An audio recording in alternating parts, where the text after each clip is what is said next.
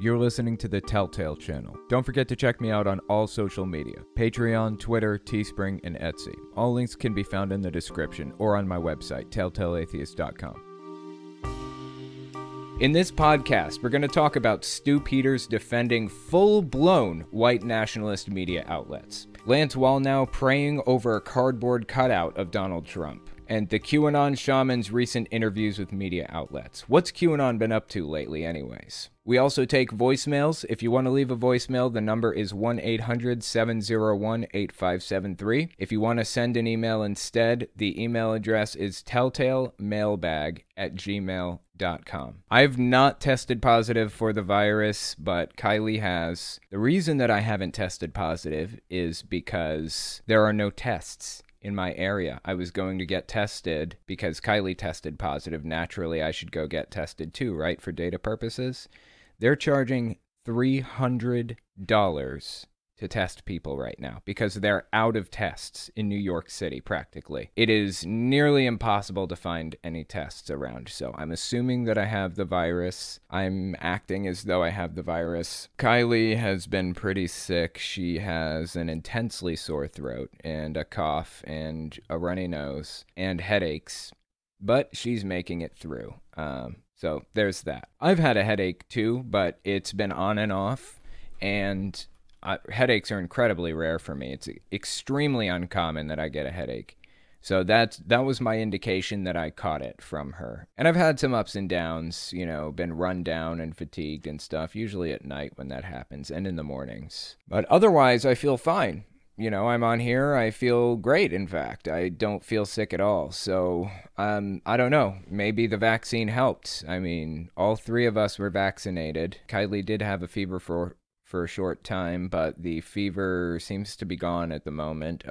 Rose, my wife, she has a fever at this moment, and she's felt pretty down lately. But, yeah, I think I'm having this the easiest out of anybody, so that's lucky, I guess. Just in case, though, I got like a month's worth of content written up and produced and released and ready to go, in case I have to be on a ventilator for a month or something, and I wrote a will, just in case. You never know. You never know. So anyways, I think things are going to be just fine, but yeah, that's the situation if anybody was wondering. Alexa's sick. Damn, how are Kylie and Rose? Kylie has a sniffly nose, a runny nose, a cough, a wicked sore throat.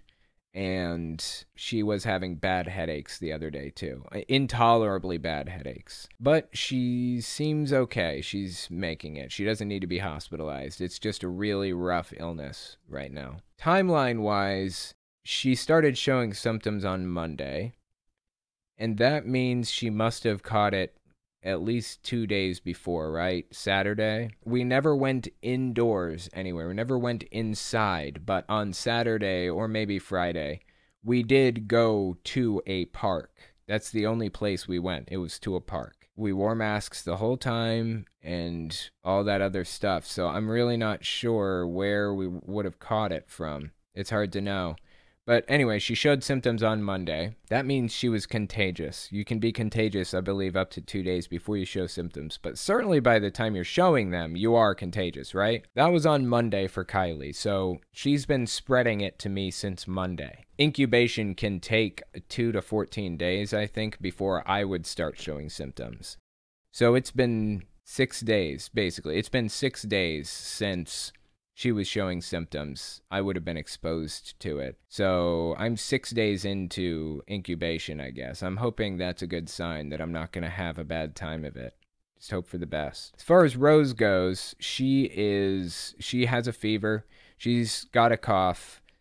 She's been run down and fatigued and tired a lot. All that stuff. She's having a rough go of it too. So yeah, they're both having a rough go. I seem to be okay at the moment. Riley Mason's, I have COVID. It gave me laryngitis and sniffles. Damn, I'm sorry to hear that. Yeah. Scary stuff, man. Really scary stuff. But I think we'll make it out okay. Just hope for the best.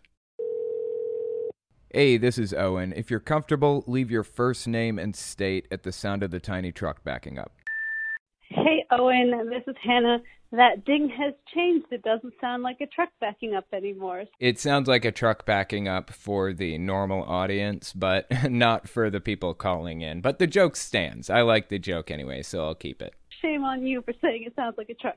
Anyway, I was just curious. I finished watching your Caleb and Sophia video, and how does someone who's a Jehovah's Witness get a position in the animation studio or, acting for the other propaganda videos they make? And also, is it required?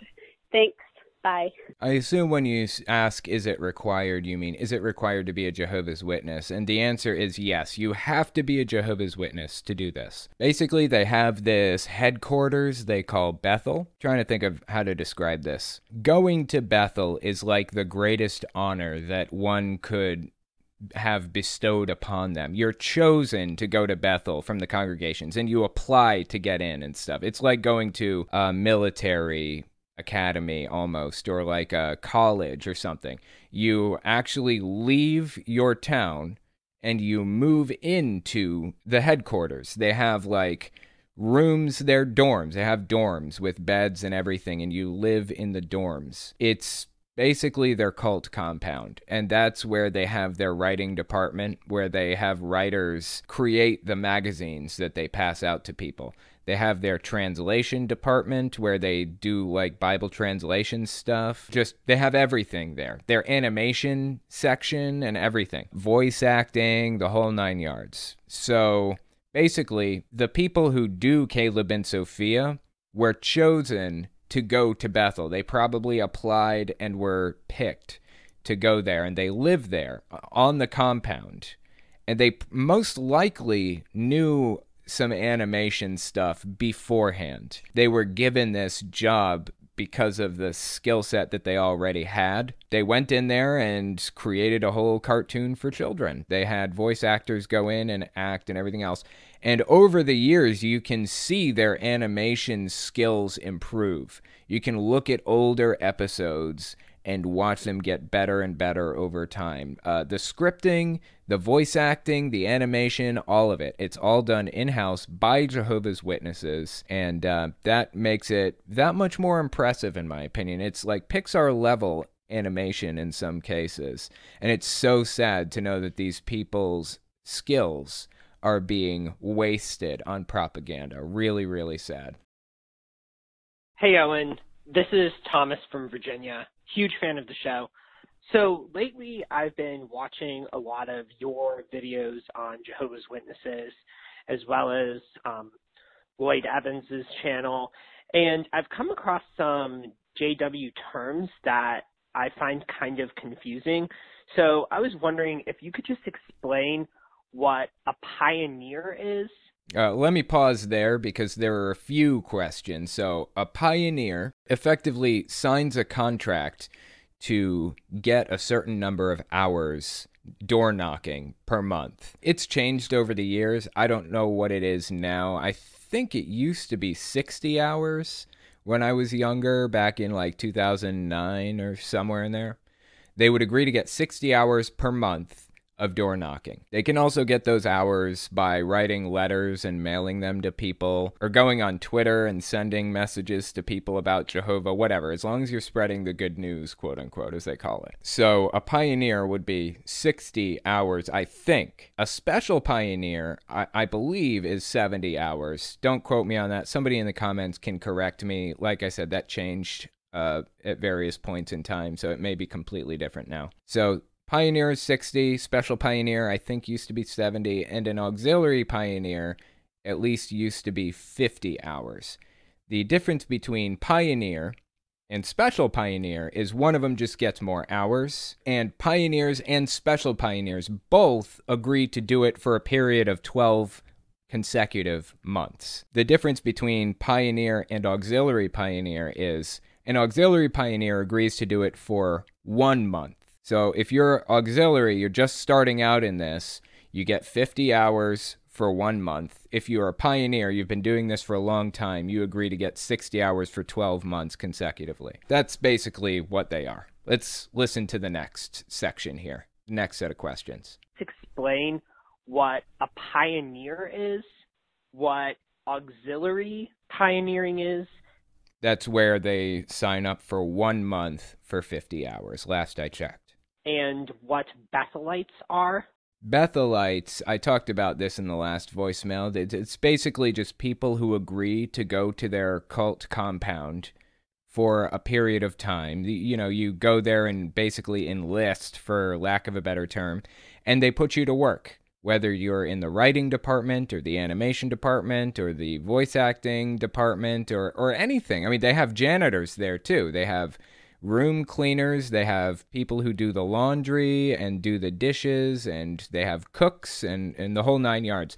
It's an entire living facility, enclosed from the outside world and independent. They never have to leave the building if they don't want. They get food deliveries and all of the other stuff, and they just live and work in this building, this headquarters, basically, 24/7. That's what a Bethelite is. That would kind of be a huge help, because I hear about these terms all the time, and I don't exactly know what they're referring to. Thanks. Love the show. Bye. Yeah, there are a lot of loaded words, a lot of loaded language and cliches and stuff like that within the Jehovah's Witness organization. Within a lot of cults, there's a lot of this type of language that's very specific to the organization that you don't really fully understand unless you're on the inside and have worked with these people and used it in your everyday language. So hopefully that helped a little bit. Hopefully I explained well enough. Hello, Owen. My name is Cy. I usually agree with you on everything. I am a rabid atheist also, and I loathe Joel Osteen, but I think the guy should have been fired. Joel Osteen went into a restaurant, gave them money as a patron, and an employee of the restaurant on a clock yet calls him an asshole or calls him a piece of shit. He should have been fired. It's one thing if somebody on the street insults Joel, and then he would find out where the guy is and had him fired. That would be awful. But if I went into a restaurant and was called a jerk by somebody there, I would have them fired also. So I just disagree with whoever is on your side here. Still love your show. Bye-bye. Yeah, no, I think you're right. I think I agree with you on that. I wasn't really a huge fan of the way all of that played out. I wasn't a fan of the fact that he went up there and said that to Joel Osteen, and the way that it all happened and all of that other stuff. I think I agree with you on that point. If I went up to one of the patrons and said some shit like that, I wouldn't expect to continue getting paid from them. So I think I agree with you on that point. If you guys are unclear about what he's talking about, let me just refresh your memory. He's referring to this video clip. It went viral not too long ago. Basically, Joel Osteen went to a restaurant, came across this guy in the parking lot as he was leaving. This guy was one of the employees at the restaurant, and he comes out and he asks for a picture with Joel Osteen, because Joel Osteen had been taking pictures with other people at the restaurant before, so he decided he would give this guy a picture too, and watch what happens next. Keep with Joel Osteen. Hey man, you know you're a piece of shit, right? You know, right? Right? Come on, yeah, you know. You know, right? Yeah. Yeah, you know. Take care, folks. He knows. Okay, so that happened, and shortly after that, the same guy that took that picture, he gets on his TikTok account and he posts a new video. Check this one out. Hey everyone, thank you so much for all the support on the video. I did not expect it to blow up this much, and with all that attention, I got fired this morning. So if anyone wants to buy me that beer, now would be a great time. So the argument from the voicemail caller is that he probably should have been fired for that because, you know, he went up to a patron of the restaurant and basically called him a piece of shit.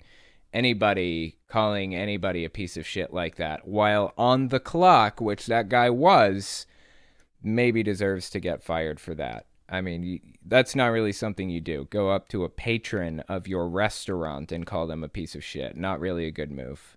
So, yeah, you know, I think I agree with you on that. I have no qualms with your position on that. Hey, Owen, what's up? Listen, you probably know that Matt Dillahunty of the Atheist Experience just had open heart surgery. He was only in the hospital 3 days, and now he come home with a speedy recovery, which I'm glad to see.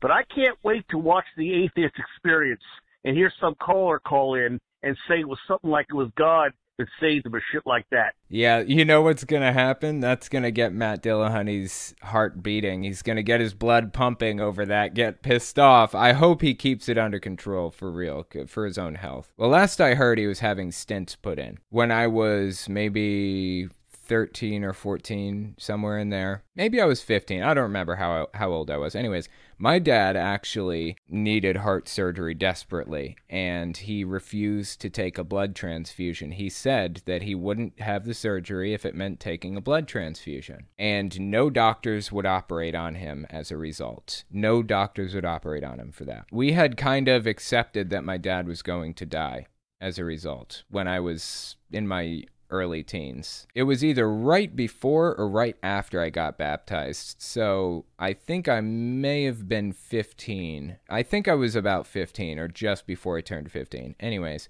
I remember sitting there reading the Organized to Do God's Will book in the hospital room, accepting the fact that my dad was going to die. I knew it was going to happen because he was standing up for Jehovah or whatever. And then a doctor appeared and said he was willing to do an operation. He's willing to put stents in for my dad instead of doing full open heart surgery.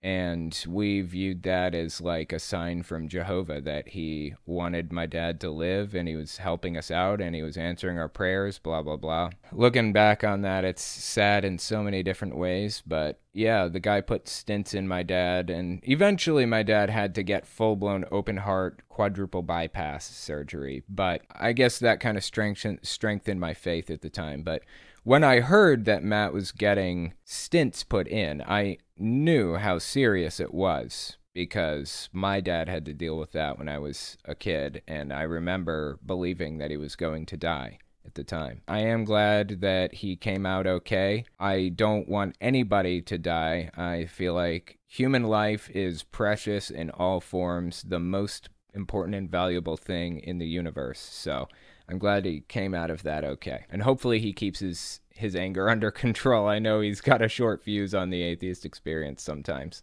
Gotta keep the ticker healthy, if you will. Yeah, this is Derek in Kansas. I was wondering, what books would you recommend for debunking the Bible, pointing out mistranslations and just other kind of errors like that? Anyway, appreciate it. Yeah, I appreciate the phone call. Interesting question. I have a couple of suggestions for you. There's the Skeptic's Annotated Bible, for one thing. If that doesn't grab your fancy, if you will, I'm looking for a specific website real quick. Hold on. This used to be on bibviz.com. Now, I guess that's shut down, and the source code for it was resurrected and put on lyingforjesus.org/Bible contradictions. Absolutely incredible piece of software. I don't know who wrote it. I have no idea, but it's absolutely amazing. You can choose the Skeptic's Annotated Bible, infidels.org, or Evil Bible, apparently. And you can just go through every one of these lines. You can see me hovering over each one. You just click click any of them. It'll bring you to the contradiction, does God lie, and each verse that contradicts it. So we've got, no, God cannot and does not lie. That one's cited at Numbers 23:19, 1 Samuel 15:29, 2 Samuel 7:28, a bunch of others. And then, yes, God lies by proxy. He sends prophets or lying spirits to deceive. That can be found at 1 Kings 22:23, 2 Chronicles 18:22, Jeremiah 4:10. This tool is so incredibly useful. My God, I'm so glad that it survived after BibViz got shut down. Anyways, yeah, just go to this website and check it out, lyingforjesus.org/Bible-contradictions.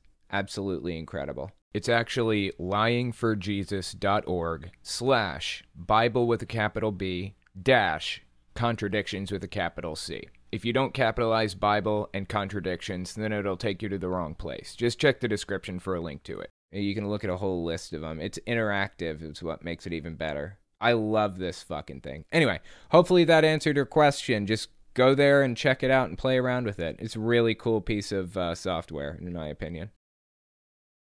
The next voicemail wasn't really a voicemail. It was an email I got from somebody. Guy by the name of Flowerland of John. He had a YouTube channel. He sent me this video he wanted me to take a look at. This is Phil Robertson, 2014. I don't know if you guys remember Duck Dynasty, but this Phil Robertson guy was one of the people on Duck Dynasty, one of the top people. To give you a general summary of what happened, Phil Robertson's family invented a new duck whistle, apparently, and the duck whistle got really, really popular, and now they're millionaires, pretty much. And some TV network decided to do, like, a TV show for them. It ran for a bunch of seasons. In this video, he's talking about Muslims in the Middle East, the people that we were fighting a war against, basically. Check it out. In this case, you either have to convert them, which I think is would be next to impossible. I'm not giving up on them, but I'm just saying either convert them or kill them. One or the other. Wow, that's some shit, huh? This dude believes that in the Middle East, we either have to convert these people from Islam to Christianity or get rid of them. Holy shit. And Sean Hannity is on here putting him on stage to say this shit. This clip was presumably curated from a set of clips from this interview. Sean Hannity seemed to believe that this clip here was worthy of going out to a televised audience. Now check it out, 2015. This is a year later. See what he had to say. All I can say is love God and love your neighbor. Islam will say, submit to Muhammad or we will kill you. That's the difference in the two right there. Convert or die. Isn't that interesting? We all know that hypocrisy runs deep in people like this. Deep. And the reason that it runs so deep is because it isn't about principle. It's not about principle. It's not about what's moral, what matters. It's not about the right thing. It's about hurting your enemies and nothing more. That is the number one sign that you are using a cult-like mindset, that you're in a cult of some sort.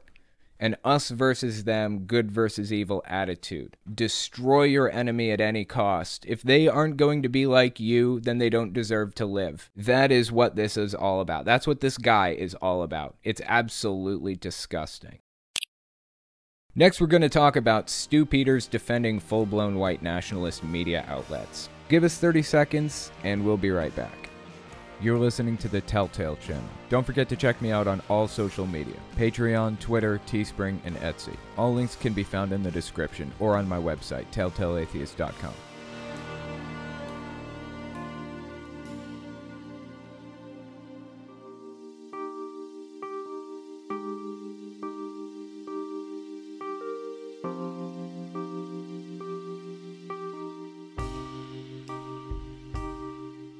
Next story I wanted to talk about is about a guy named Stu Peters. So he's been doing some weird stuff lately, to say the least. I've talked about him before, but I wanted to give you a little bit of a refresher on who he is. I wanted to show you this clip. It's from early December 2021. Check this out. It's with Deanna Lorraine. I wouldn't be surprised if this so-called cold, the virus, the flu that I have right now was a targeted attack on me. Do you speculate that some of that might be going on as well? A targeted attack? Yeah, I mean, absolutely. I guess he's caught coronavirus. Not funny. I believe that I have coronavirus at this moment, currently. I don't want anybody to get hurt or die or suffer at all. Anybody. I think human life is the most valuable thing in the entire universe. So don't consider that funny, but I do think it's fucking hilarious that he believes that this was a targeted attack against him by the deep state. And it seems to me like Deanna Lorraine is having a little bit of trouble buying this. Listen to her voice when she says this. A targeted attack? Yeah, I mean, absolutely. Like the bio...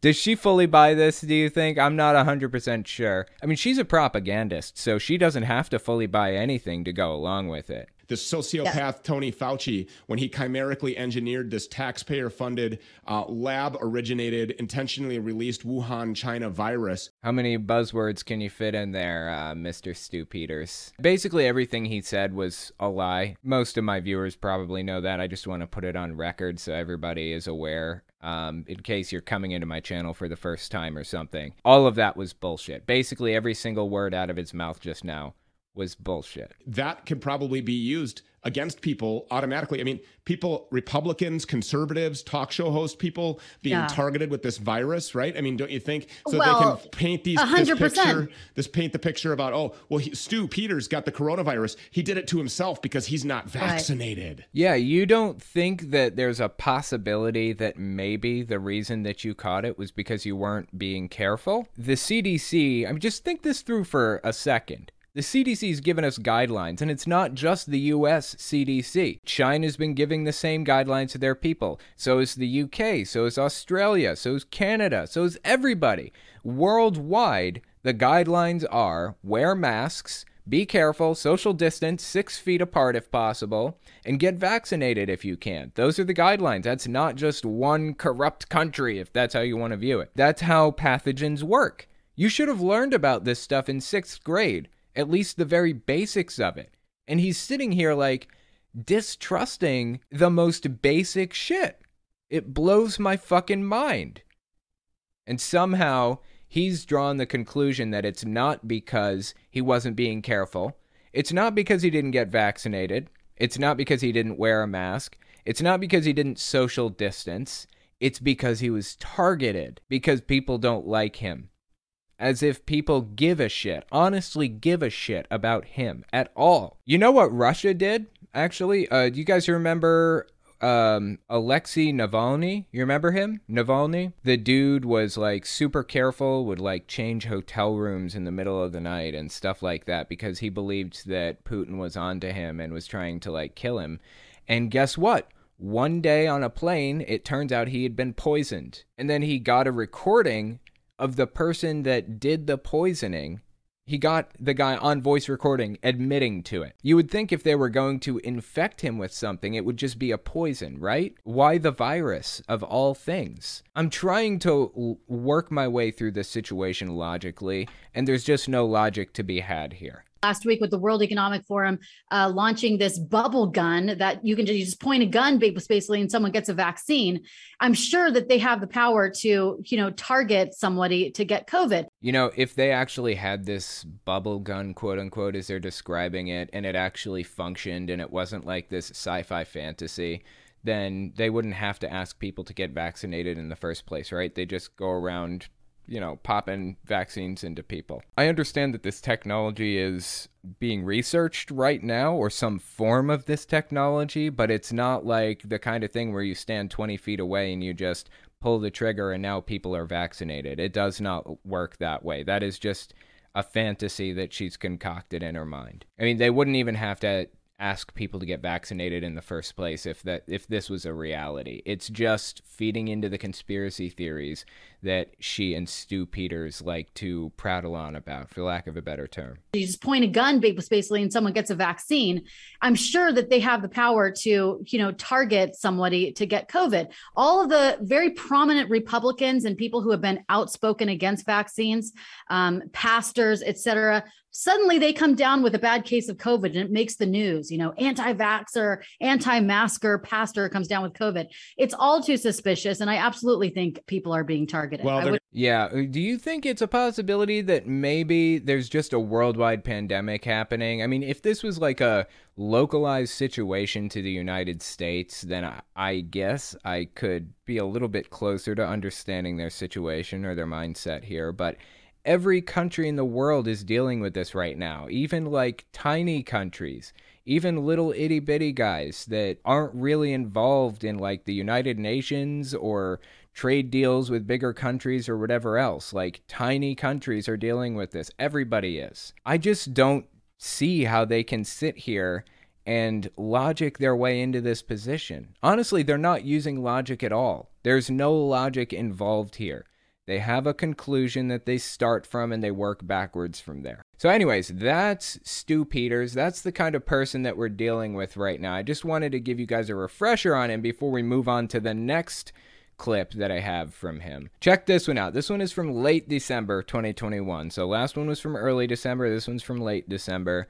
I think this is immediately before Christmas based on the fact that there's a Christmas tree in the background. So give this one a listen. He's talking to his supporters right now. There's a lot of people here that we're about to arm with disinformation, and don't let me... Arm with disinformation, you say? Yeah, definitely. 100% agree with you on that one. I know. I mean, you've been doing that for a long time. That we're about to arm with disinformation, and don't let me get into the parts of the Constitution about how we're just going to come and arrest these people. So they have the opportunity to repent and to back away from the conspiracy, to get out of the criminal conspiracy to smother our rights, and then they can save themselves. But we're turning this up to full tilt now. For anybody who's saying, oh, that's never going to work, get out of here. Beat it, nerd. I don't want to see it. I don't want to hear it. And for everybody that's always been saying all along, nothing's ever going to happen. No, we're going to make it happen. Because the people's will is the law. Period. So I hope that you soldiers are ready to go to battle. We have been armed with information. We have put a team together of people. Actually, God has put a team of people together. Okay, let me give you a basic summary of what he's saying. He's basically saying that there's a conspiracy happening in the world right now, in the United States. And if people don't stop feeding into that conspiracy, like if the people at the top don't stop, like, you know, the deep state doesn't stop their stuff, then he's going to get his soldiers together and do something about it. That's what he's saying. That's his whole premise here behind this video. I think what he's talking about right now is not just COVID restrictions, but like vaccination and vaccine mandates and all that other stuff. He's got this really weird obsession with this stuff. But he's almost dog whistling to QAnon. I've never heard him come out and endorse explicitly QAnon. But I do hear him say a lot of QAnon messaging a lot of the time. What he's kind of talking about right now is the storm. I'll tell you what, why don't I just show you what a real QAnon member has to say about the storm. This is an actual QAnon member, incredibly high up in the QAnon movement, actually. He goes by the Praying Medic. His name is Dave Hayes. He's the guy on the right here, the bigger, bald guy. This is him telling us that this is what's going to happen when the storm hits. This video came out May 2019, so what he's describing, he believes was going to happen between May 2019 and May 2020. Give it a listen real fast. Q has often said, especially over the last 6 months, this is going to be the end of the D Party. The end of the Democrat Party. Okay, now, if you are, average person listening, watching Q, like, what do you mean the end of the Democrat Party? The Democrat Party is not going to end. Yes, it is. Yeah. And I'm going to explain to you how the Democrat Party is going to end. Okay, now he's going to describe exactly what they believe the storm is. For lack of a better term, the storm is basically like QAnon's end times prophecy. What we are going to see in the next year unrolled is likely hundreds of members of Congress, most of them Democrats, some Republicans. All right, they're going to be arrested and they're going to be prosecuted for corruption. Q said that people in Congress were warned the storm is coming, and they were told, if you are playing the game and you are in Congress when the storm hits, you're going to be prosecuted. So basically the storm is the idea that like a bunch of people at the top, congressmen and others, not just political actors, but other people at the top who are involved in the cabal, as they call it, they're going to be toppled. They're going to be mass arrests. And they believed that Donald Trump was going to be at the head of the storm. He's going to be the one pushing this forward. He's going to be the one telling the military, specifically, to arrest these people. And they also believed that there were going to be mass executions following that. Completely disconnected from reality. There is no basis for any of that. But I will tell you this. They believed that January 6th was going to be the storm. Before it happened, they believed that that's what it was going to be. They believed they were going to get into the Capitol and arrest these people and perform mass executions. That's what they were shooting for. That's why they erected gallows out back. That's why they had zip tie handcuffs with them. That's why they had guns and all that other stuff on January 6th. They believed that it was going to be the storm. Despite the fact that their attack failed, Dave Hayes specifically claims currently, now to this day, that the storm is still coming. It's on its way. He believes that it's still going to happen despite the fact that January 6th was supposed to be the storm. So what Stu Peters is talking about here is a new storm. He released this video in late December around Christmas 2021, a year after January 6th took place. Let's keep listening. Of people, actually God has put a team of people together that have the contact information, the technology, the know-how, the knowledge, the wherewithal, and the platforms to make this happen on a huge scale. On a huge scale. I hope you're ready, and I hope you're excited. If we don't want dominion, then we take dominion away. This guy lives in a delusion. Really. He lives in a delusion. If you're unfamiliar with Dominion, around the time of the 2020 election, there were a bunch of claims about Dominion voting systems. They're just these paper counters, basically. You put the ballots in this counter, and it checks it's like a Scantron. You just put it in the Scantron, and it checks the circles, and it tallies it up, and then gives you a final number. And there were a bunch of conspiracy theories, which were 100% completely untrue, that Dominion voting systems rigged the votes and blah, blah, blah. Just all the same shit that we'd been hearing for, the entire election season. So he's saying here, if we don't want Dominion, we just get rid of Dominion because we are the people and we make the decisions for the government and blah, blah, blah. Then we take Dominion away.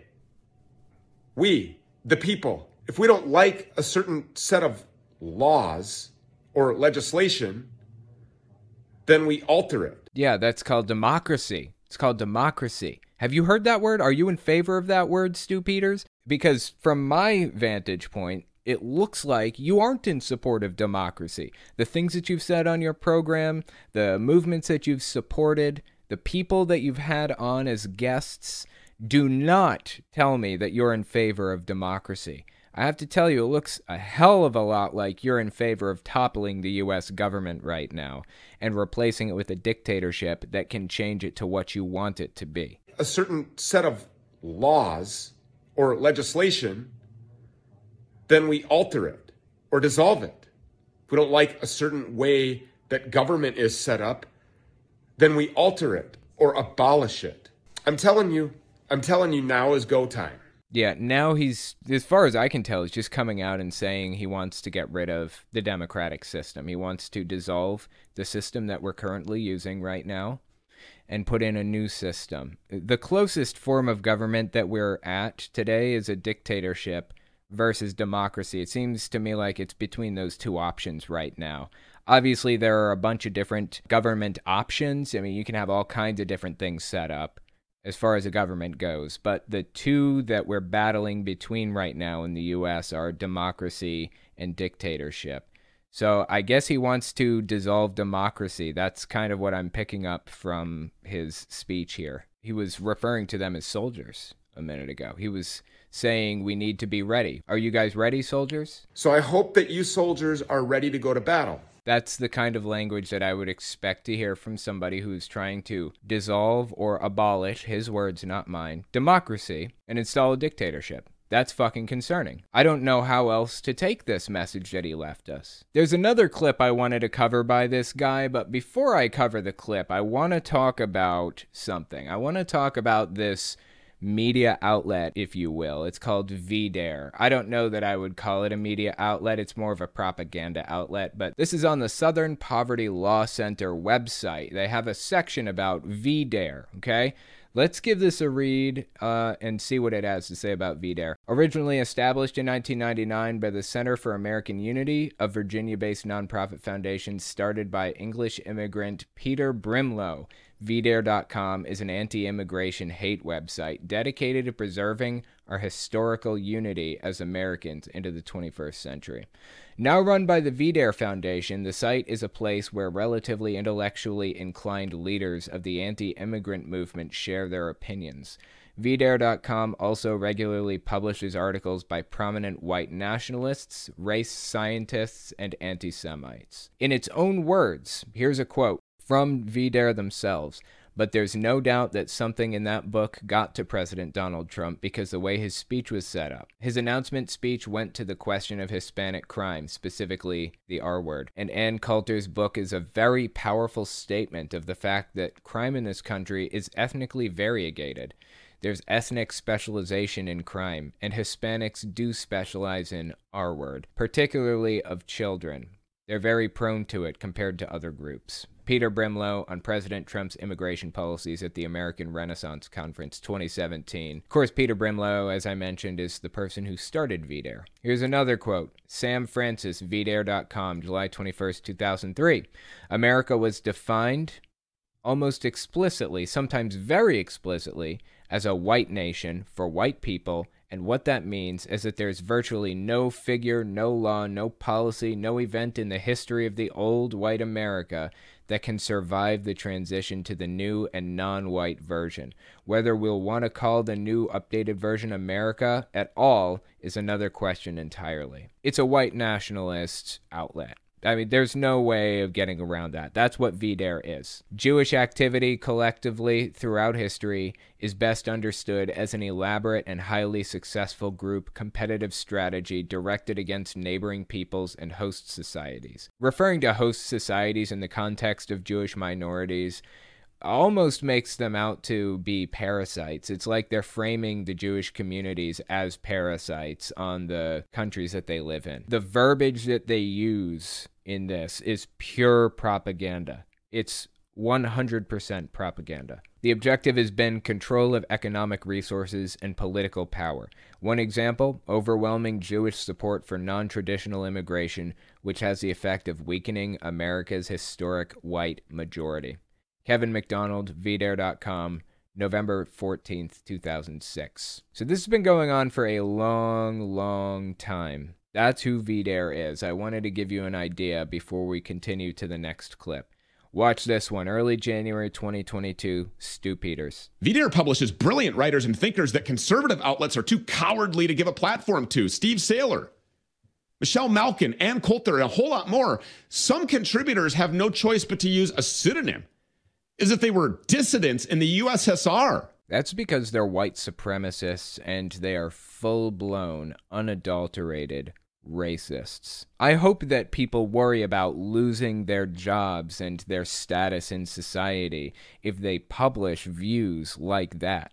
That is fucking unhinged.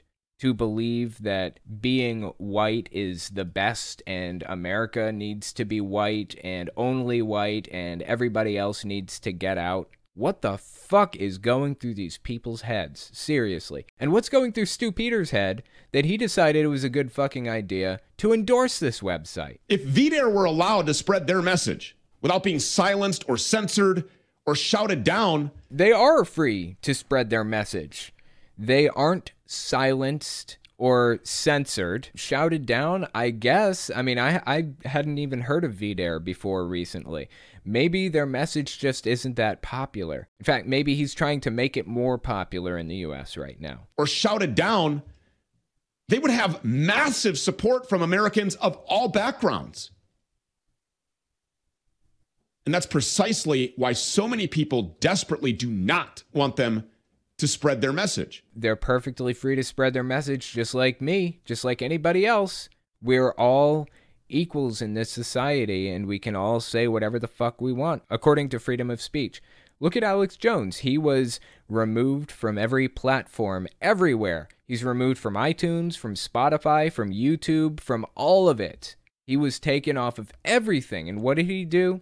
He did the equivalent of go out and stand on the town square, which is to create his own website and upload his videos there. That's what Alex Jones did as a response to being censored. And he's not small. InfoWars still exists and still uploads stuff, and it's still bringing in money. Censorship can only do so much in this society. You're still more than welcome to go stand in the public square and scream it.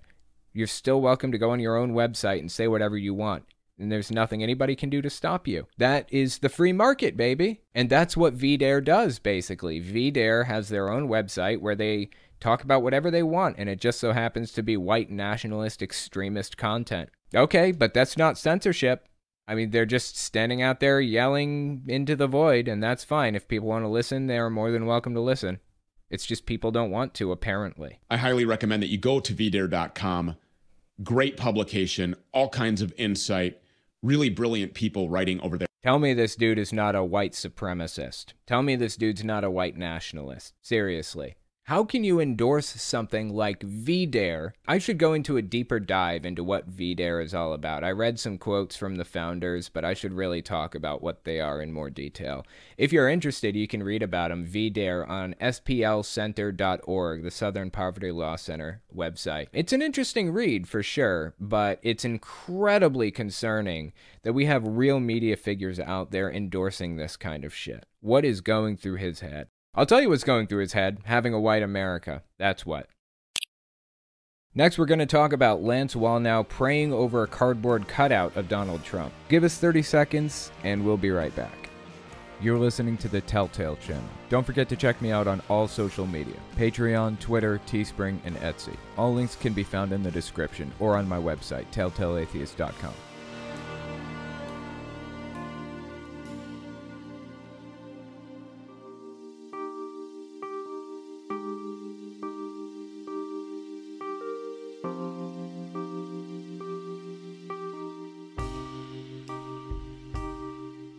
I've talked about Lance Wallnau a few times before, but I want to talk about him again because he just said the strangest shit recently. So I wanted to take a look at his latest clip, but before we do, let's take a look at this one from mid-October 2020. This is right before the election took place. Let's see where he stood on the subject of the election. I believe Donald Trump has unfinished business in the nations. And I believe you will not let someone who has stood with Israel and stood with Christians, you will not let them be ingloriously beaten and embarrassed by your enemies. Yeah, so he was one of those people. He was one of those Trumpist, extremist pastors, if you will. Lance Wallnau is actually what one would call a dominionist, a Seven Mountains dominionist, as a matter of fact. I don't know if you've heard that term, but the idea behind Seven Mountains dominionism is they want to control public life in 7 different ways, and they believe if they can gain control over these 7 different aspects of life in this society, they will control the society. It's kind of like a Christian ideology, if you will. That's probably the closest word that describes what Seven Mountains Mandate is. Let me give you the definition of dominionism real quick. It's basically these 3 different things, okay? Dominionists celebrate Christian nationalism and that they believe that the U.S. once was and should once again be a Christian nation. In this way, they deny the Enlightenment roots of American democracy. That's number 1, okay? Number 2 criteria to be a dominionist. Dominionists promote religious supremacy insofar as they generally don't respect the equality of other religions or even other versions of Christianity. That right there should be reason enough for Christians to reject Christian nationalism in the U.S. because dominionists currently are the closest that Christianity has gotten to controlling the government. Dominionists are at the top of the government right now. Like, for example, Lance Wallnau, extremely influential Christian politically. Extremely influential. He knows Donald Trump and people surrounding Donald Trump. He has a lot of influence as a dominionist. Okay, so that was number 2. Let's take a look at number 3 criteria to be a dominionist. Dominionists endorse theocratic visions insofar as they believe that the 10 Commandments, or biblical law, should be the foundation of American law, and that the U.S. Constitution should be seen as a vehicle for implementing biblical principles. That is what a dominionist is. Now, there's another level of dominionism called the Seven Mountains Mandate. And the belief with the Seven Mountains Mandate is that they want to get their people at the top of these 7 subsections of society. They want to get dominionists at the top of religion. If they can get dominionists in every pew, in every pastor's job in the country, that's their goal. Or at least at the top of the heap, so that the most famous ones, televangelists, for example, are dominionists. And as a matter of fact, they've largely succeeded in that respect. Education, family, business, government/military, arts/entertainment, and media. They want dominionist people. They want extremist Christians, their brand of extremists, at the top of each of these things. If they can get them to the top of the government, get them to the top of the military, get them to the top of all of the schools in America, the top of the arts and entertainment industry, get them to the top of the news networks, have the most control over businesses, all of this other stuff. If they can control these 7 areas of society, then they believe they can control society. They don't need to convert everybody. They just need to get their people to the top of these 7 sections of society, and then they can control everything from there. That's the idea behind Seven Mountains Dominionism, okay? Seven Mountains Mandate. And that is what Lance Wallnau is. He is famous for being the face of Seven Mountains Dominionism. So let's continue listening to this clip. Like I said, October 2020, right before the election when this came out. Because your name is part of this, Lord. What will the heathens say? What will the radicals say? What will the communists say when someone who stands with you so conspicuously does not have a friend in high places watching over them? But I believe you are going to watch over this president. Wow, this dude had some iron balls to come out there and say something like that. This is effectively a prophecy that he was making here. This is effectively a prophecy that God was going to put Donald Trump in office in 2020, right? If he didn't feel 100% sure that Trump was going to be put back in as president, all the things that he's saying right now would come back to bite him in the ass, and he wouldn't have said them. This is pretty on the nose right here, some of the shit he's saying. Can you believe this dude came out and said some of this shit, and then Trump lost?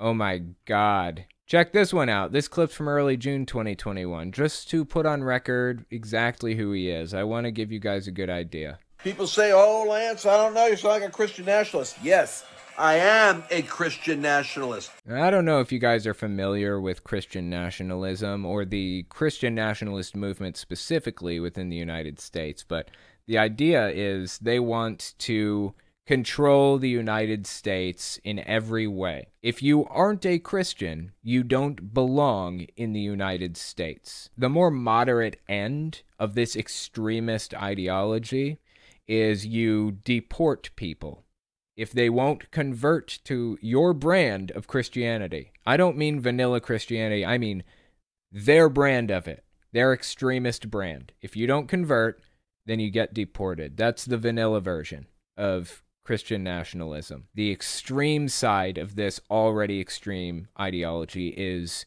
you get rid of them by any means necessary. I don't know where Lance Wallnau falls on that, but I do know that he is determined to control the United States at any cost. Let's keep listening.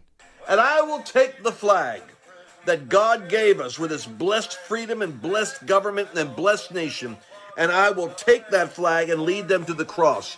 Give me the flag, and I'll carry it all the way to Calvary, and I'll plant it there where the cross is, and say, there's the one that gave you the nation. There's the only one that can save this nation.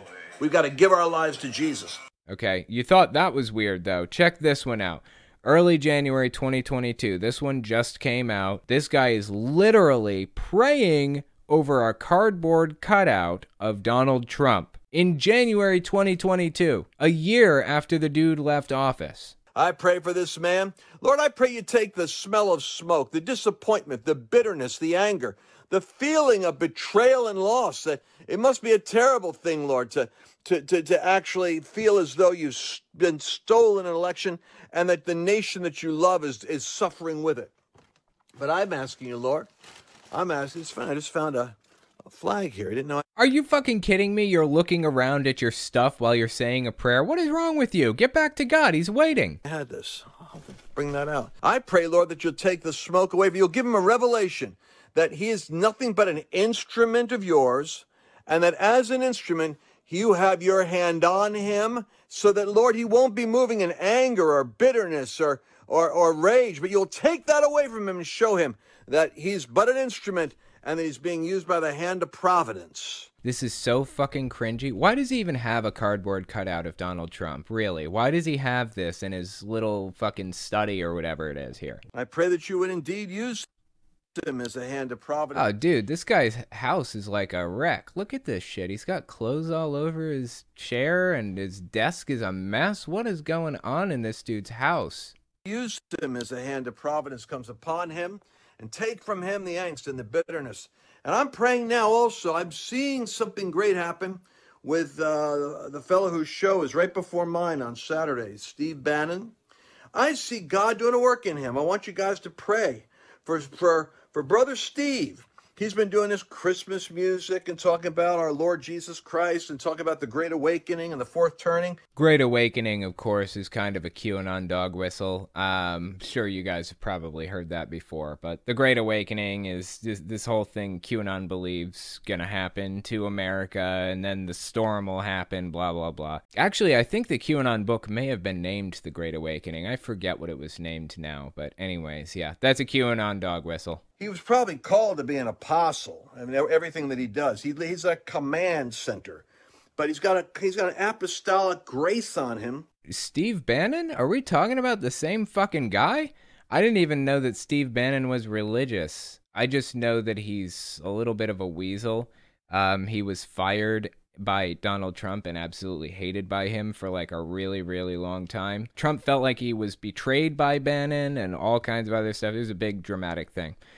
So needless to say, Lance Wallnau is way out there. All right, here's the thing, okay? I don't like assuming intent about people. I don't like assuming that they're scam artists or that they know what they're doing it intentionally to take advantage of people or any of that stuff. I don't usually do that because we don't know what's in their heads. We have to take them at face value. But there are a couple of people, that I believe know exactly what they're doing, and they're doing it intentionally to take advantage. One of those people is Ben Shapiro. The dude got an absurdly high result on his LSAT test, if he's to be believed. He went to law school, I think Harvard Law School. He's not an idiot. He knows these arguments. He knows the arguments that he's making are fallacious. He knows that. He trained in that for 3 years at least. You can't tell me he doesn't know what he's doing. He knows that he's lying to people and deceiving them and using propaganda. He knows that. You cannot convince me otherwise. But I don't like saying that about many people. I just so happen to think that Lance Wallnau is one of those people too. I think he's one of the people that knows what he's doing, and he's doing it intentionally, just like Ben Shapiro. That's the impression I get, but who the fuck am I? I'm not in his head. I don't know anything for sure. So, what is Lance Wallnau up to now, out of curiosity?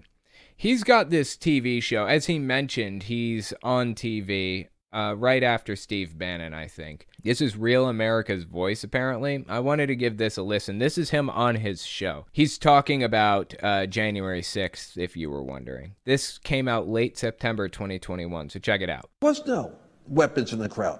There were no weapons in the crowd? That's simply untrue. But I digress. I'll let him get it out. Let's keep listening.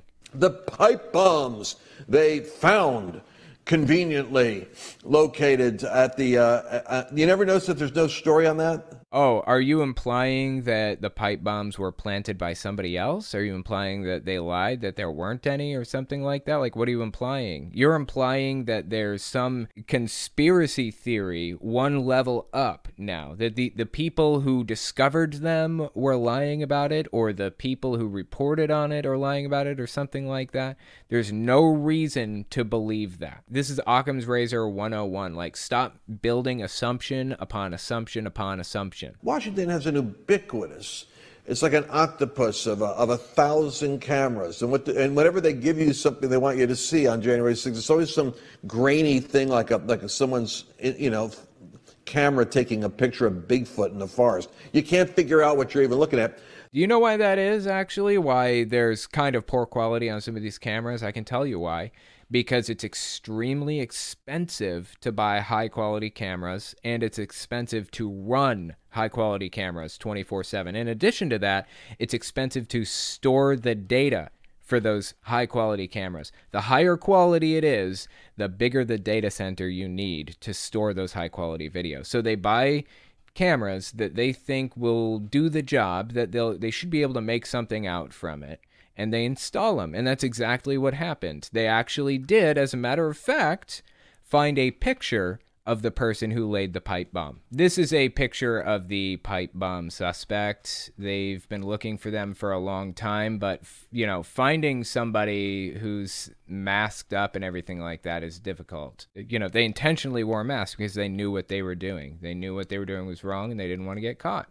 But there was a manhunt. They released the photos that they have here specifically so that if somebody knows something, then they can report it. And it's not just a picture either. It's a video. And there are a few more angles that you can capture and things like that. They're still investigating. So if you were wondering what Lance Wallnau was talking about, that's what he's talking about. It's not actually that grainy. They just took precautions to prevent themselves from being caught, like wearing a mask. Can't figure out what you're even looking at. They've got the information on the pipe bomb because I think the pipe bombs were planted there by the people that wanted an optics for an incident in the Capitol. Okay, we didn't need optics for an incident at the Capitol. Trump supporters went in and tried to do a full-blown insurrection. We didn't need to make things worse. The media didn't need to fabricate any of this stuff. And claiming that the media fabricated this stuff is like another layer on top of the conspiracy theory. He's basically trying to do damage control for the Republican Party, for the Trumpist movement, being the Trump supporter that he is. I mean, we just watched a dude pray over a cardboard cutout of Trump. Of course he's going to do all of the oppositional damage control that he possibly can. And optics for an incident in the Capitol. This is why a program like this is important. Because in the rush of information, we get desensitized to going back and exposing the forensic crime scene data that shows, oh my gosh, maybe the FBI and maybe the Democratic Party and maybe political operatives in D.C. were working together to create a narrative that would shut down the certification resistance movement in its tracks. Okay, so how did the pipe thing do? Did it shut down the certification narrative thing in its tracks? Of course not. Nothing he's saying even makes any sense within his universe. Like within the narrative that he's trying to build here, it doesn't even make any sense. Like, what is he even talking about? He's simply doing damage control for Donald Trump and the Trumpist movement. Nothing more, nothing less. That's what we're up against, basically. Somebody who prays over cardboard cutouts of Donald Trump, who does damage control for the Trumpist movement, for a literal insurrectionist coup. Damage control for them. Outright claims to be a full-blown Christian nationalist and wears it as a badge of pride. People say, oh, Lance, I don't know, you sound like a Christian nationalist. Yes, I am a Christian nationalist. I mean, that's what we're dealing with right now. That's the kind of thing that we're up against. Dude is something else. Next, we're going to talk about the QAnon shaman's recent interviews with media outlets. What's QAnon been up to lately anyways? Give us 30 seconds, and we'll be right back. You're listening to the Telltale Channel. Don't forget to check me out on all social media: Patreon, Twitter, Teespring, and Etsy. All links can be found in the description or on my website, telltaleatheist.com.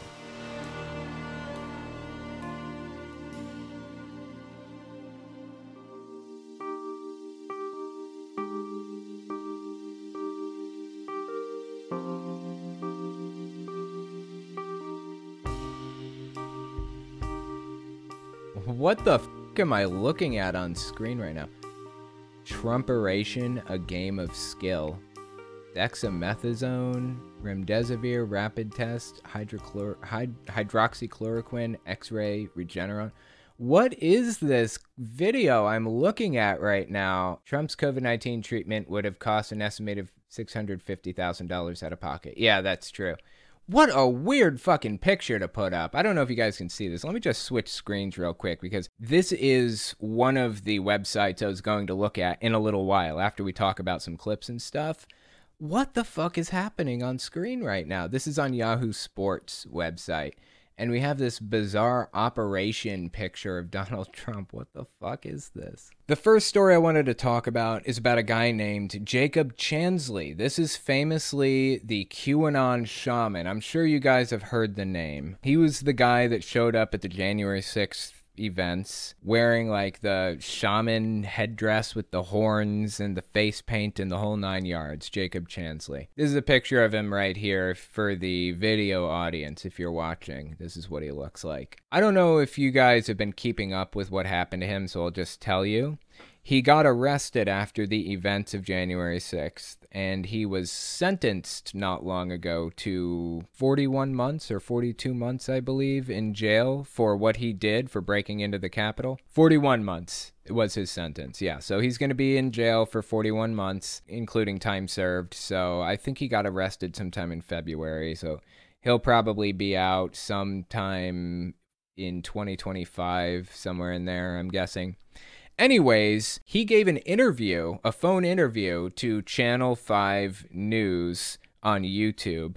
So I wanted to pick out a couple of spots here, just see what he has to say. He's obviously QAnon, and he has some interesting ideas. Seemed incredibly personable, very nice guy, based on what I heard of the interview already. But Channel 5 isn't the only people that interviewed him. He was also interviewed by some other people. So I wanted to listen to a few different interviews with him.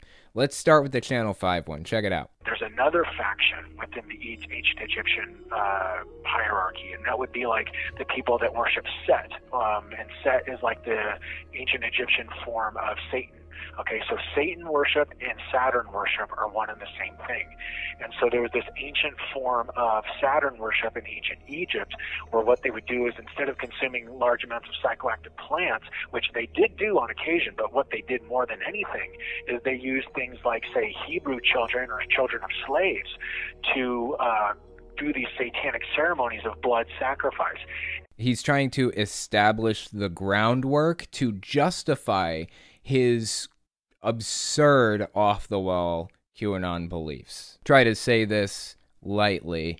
QAnon has this belief that they basically, they believe that the people at the top are part of a cabal, as they call it, and they're Satan worshipers. And they believe that these Satan worshipers hold blood sacrifices. They have to sacrifice kids to like Molech or Moloch or whatever the fuck, right? It's the Canaanite god that like people from the Bible used to sacrifice people to.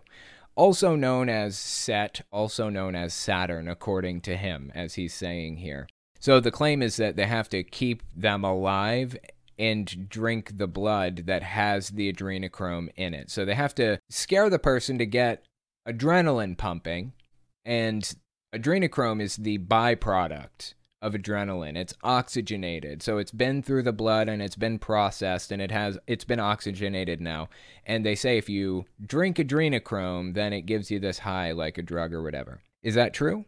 No, it's not true at all. Adrenochrome is an easily purchased, easily accessed substance. You can buy it anywhere, you can harvest it or whatever. It's super easy to access, and it just gives you a headache if you consume it. What they're thinking of is Fear and Loathing in Las Vegas. In that movie, they mention adrenochrome.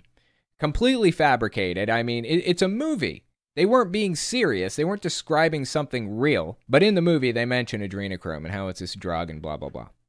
If you wanted something like that, you would think it would just be adrenaline, right? You could just buy adrenaline. It's called an EpiPen. Just go buy an EpiPen. People don't use that as a drug either, as far as I know. I haven't heard anything about people using EpiPens as a drug. But none of that matters. Logic doesn't matter. What matters is they believe that Satanists have been sacrificing kids to Satan for millennia, since the dawn of time, and in that sacrifice, they harvest adrenochrome from them and they drink it. It's nonsense. There is no part of that that is true. But like I said, it doesn't matter. So let's continue listening to Jacob Chansley laying the groundwork to justify his absurd QAnon belief system. So far, he's told us that Satanists throughout history have been doing these sacrifice rituals or whatever. And the whole idea is that they terrified their victims to the point to where their victims had an out-of-body experience. And in this out-of-body experience, their body filled with adrenaline, okay? And as their body filled with a bunch of adrenaline, they would end up killing the victim, sacrificing them to Saturn, okay? And in the process, their adrenalized blood would be drained and poured into like a chalice or something like that. And when they drank the blood, they were drinking something known as adrenochrome, because once the adrenalized blood was hit with oxygen, it changed from adrenaline to adrenochrome. Okay. No.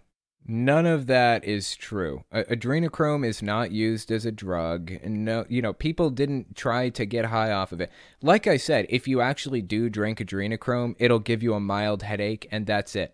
It won't get you high or any of that stuff. If you wanted to, you could get adrenaline. I mean, they sell it in the form of an EpiPen.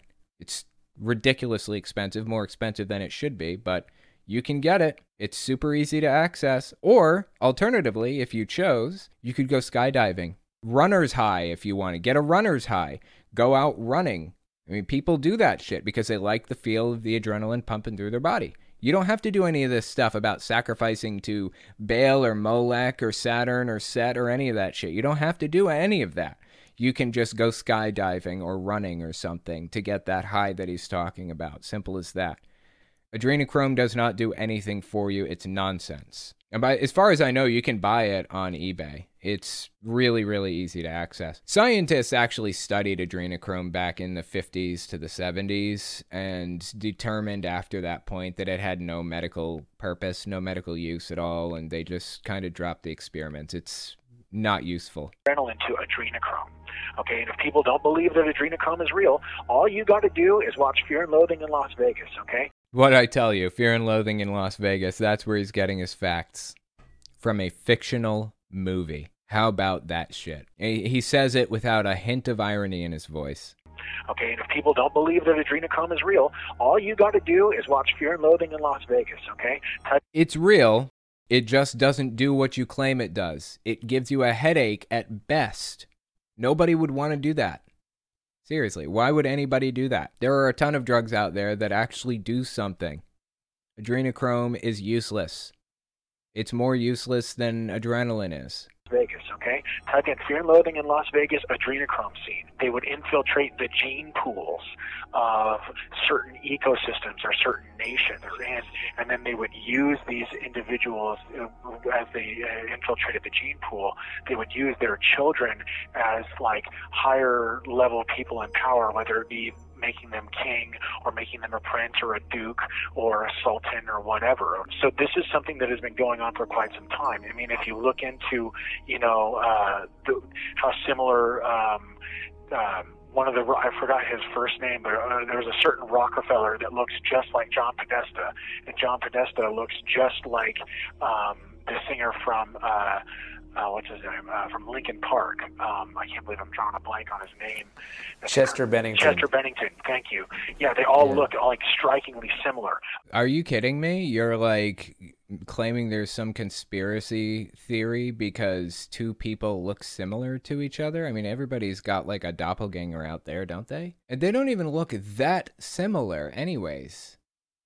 if they were in different positions, like not facing the camera head on, I don't know that I would see that many similarities. What if they had different haircuts? I mean, is it the haircuts? What's so similar about them inherently? I mean, I guess I can see some similarities, but one has even darker skin than the other. This is just conspiracy theory all the way down. Merkel in Germany looks just like Hitler. Barbara Bush looks just like Aleister Crowley. Yeah, I'm not seeing either of those at all, like not even a little bit. And what does that have to do with anything anyways? Seriously, what does it have to do with anything? This guy's basically trying to tell us that elites have been interbreeding with each other for like a long time. Well, I guess rich people usually marry rich people, but it goes beyond that. This conspiracy goes beyond that. This is almost like a claim that these are like old spirits in new bodies. They keep switching from body to body. That kind of level of conspiracy theory. It's like lizard person level of conspiracy that he's talking about.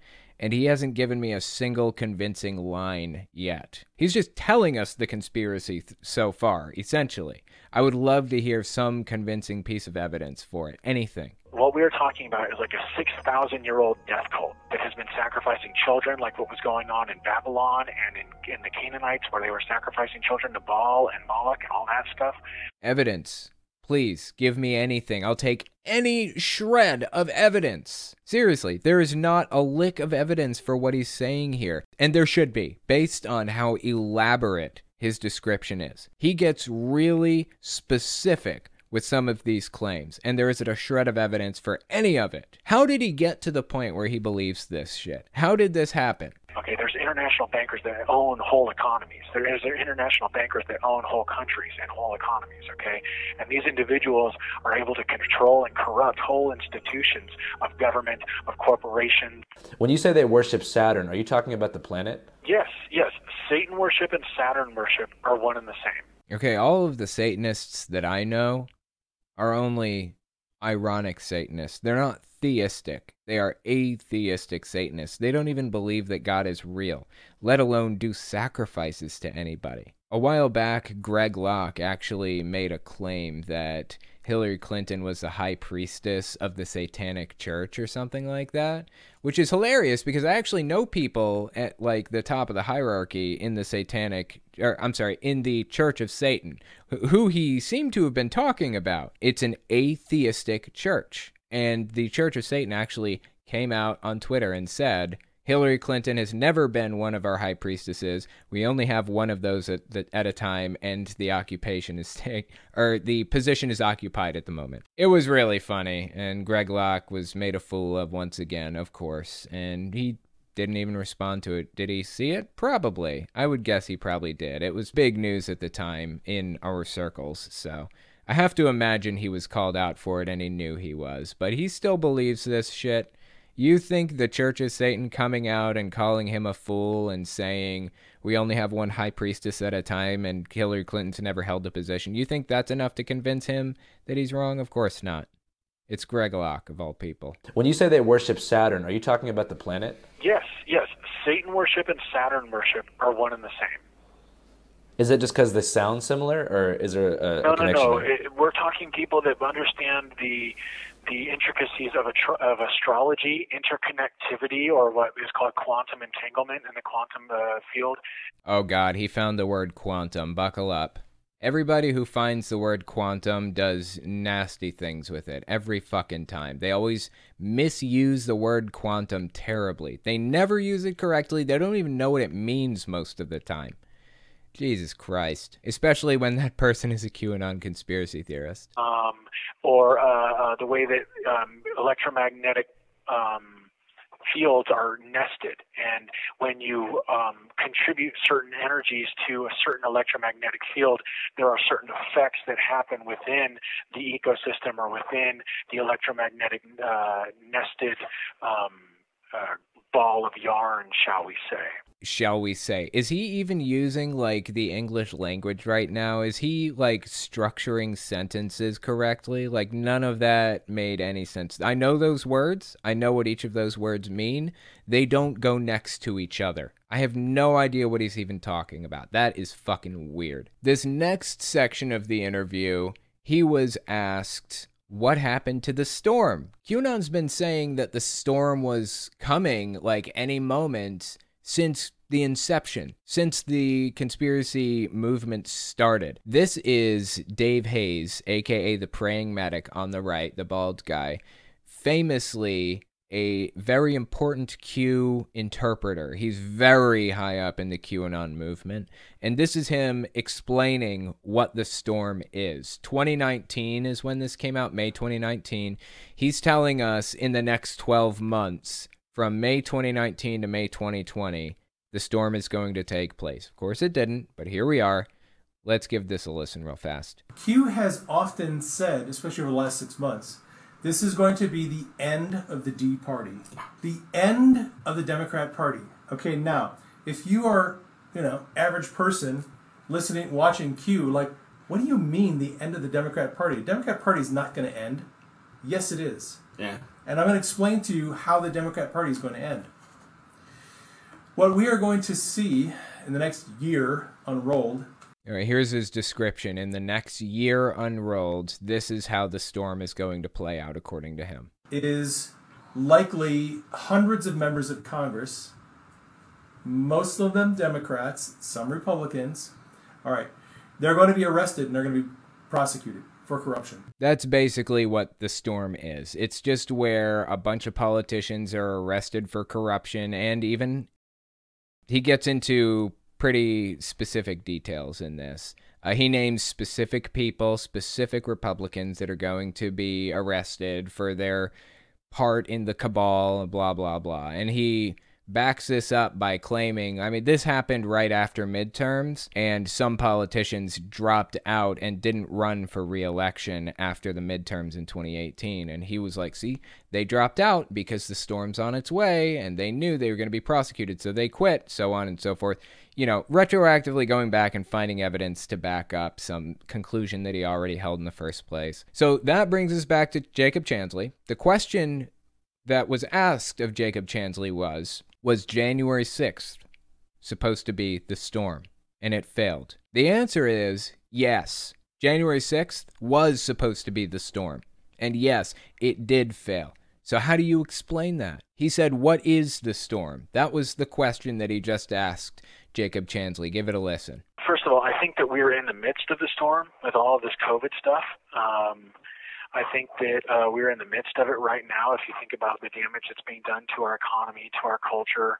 Now, the storm was supposed to be one single explosive event that took place on one day where all of these people were arrested and tried in military tribunals, blah, blah, blah, blah. It's not the kind of thing that you can be in the middle of for some period of time. We're in the middle of the storm for the next year, This is COVID. He's suddenly talking about it in abstract terms. That's not what it was ever intended to be. According to the QAnon books and writings that have come out, the storm was a single event that was going to be so big nobody could deny that that's exactly what it was. Let's listen to his description of the storm again. First of all, I think that we were in the midst of the storm with all of this COVID stuff.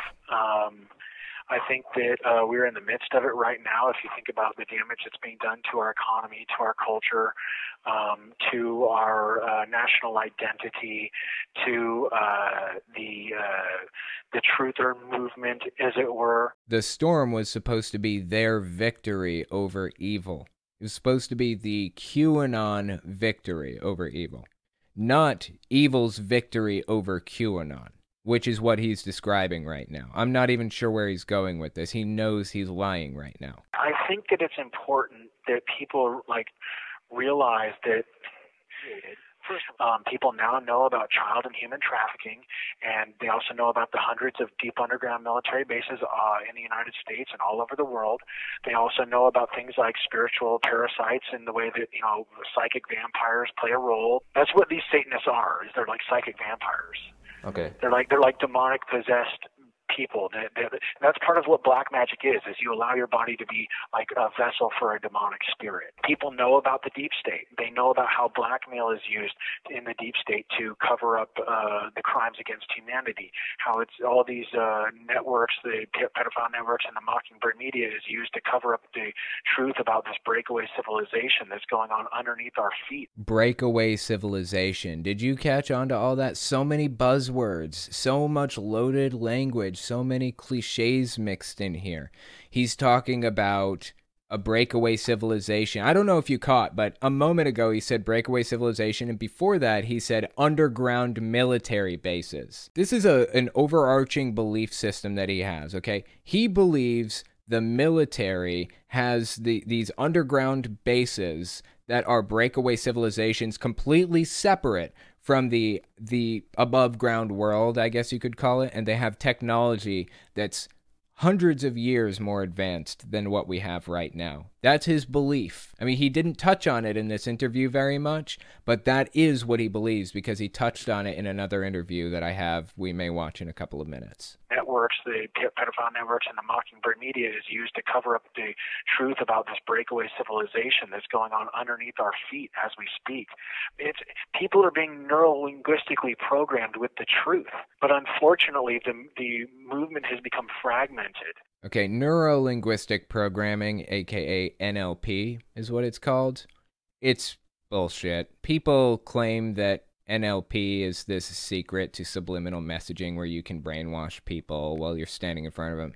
Doesn't work that way. This is a common belief with QAnon too. They believe that, the media is neuro-linguistically programming you, so if you watch it, then you will be brainwashed. That's why they avoid mainstream media, so they're not brainwashed like the rest of us. That's not how neuro-linguistic programming works. In fact, I would go as far as to say it's nearly a pseudoscience. Neuro-linguistic programming is nearly. There is some basis to it, but it is not what people want you to think it is. Jehovah's Witnesses had this deep obsession with if you talk to an apostate, even talk to him for a second, they'll get into your mind and they'll manipulate you and then you're lost forever. They will transfer the disease from their body to your body, just talking to them, even looking at them. You can transfer the disease, the mental disease that they carry in them from Satan. They'll transfer it to you. So don't look at them. If you're passing them on the street, look at your watch, look at your shoes, look at anything but their eyes. Don't talk to them, don't look at them, don't nothing. And that's kind of the same idea that the QAnon shaman has about neuro-linguistic programming. It's the idea that if you listen to what people are saying or watching the media, which he believes are neuro-linguistically programming people, then you will be brainwashed. And even if you are fully aware of what's happening, it doesn't matter. You'll be brainwashed instantly. That's the kind of idea that he has in his head. That's not how it works. That's not how it's ever worked. If it was that easy, we could sit all of these QAnon people down in a chair and do the NLP thing and deprogram them just like that. That's simple. But there's no convincing him. There's no convincing him otherwise, sadly. He went on this right-wing radio show, basically, to talk more. This is a second interview, so give this one a listen. I understand you served in the Navy for a couple of years. You had an honorable discharge in 2007. Why did you decide to leave the Navy? Well, I got a general discharge under honorable conditions. Okay. And it was because I refused to take the anthrax vaccine. So, like I told Joe, I was refusing vaccines before it was cool. Has it ever been cool? Of course it hasn't. You're a fool if you are anti-vax. You are a fool. Get the fucking vaccines. There's another clip I wanted to watch. Check this one out. This is something else I'd like to mention. These deep underground military bases, they are essentially a breakaway civilization because they have used billions upon billions of dollars to technologically grow without the knowledge of the public. And so for every year that human civilization progresses on the surface. The military-industrial complex, these deep underground bases, they have progressed in many cases like 5 to 10 years, sometimes 10 to 20 years, as far as technology is concerned. Okay, and if you realize that they've been doing this ever since like the 50s, then where they are at technologically right now is like several hundred years ahead of where we are technologically right now.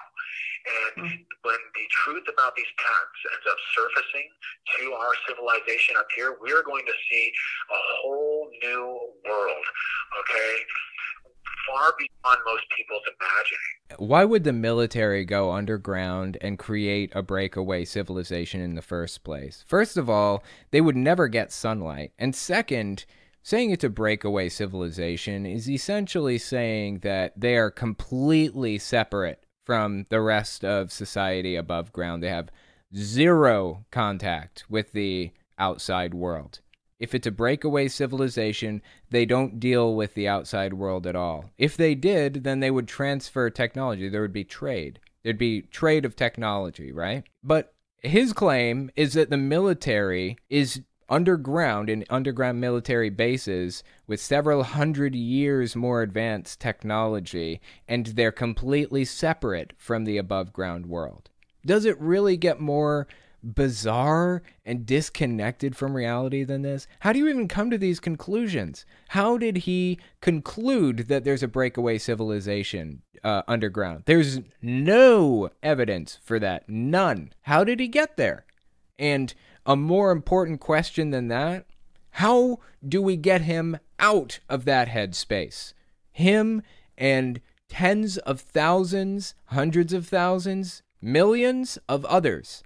How do we get them out of this headspace? How do we help them out of this situation? Especially when they seem to believe we have brainwashing powers where if they look us in the fucking eye, we brainwash them.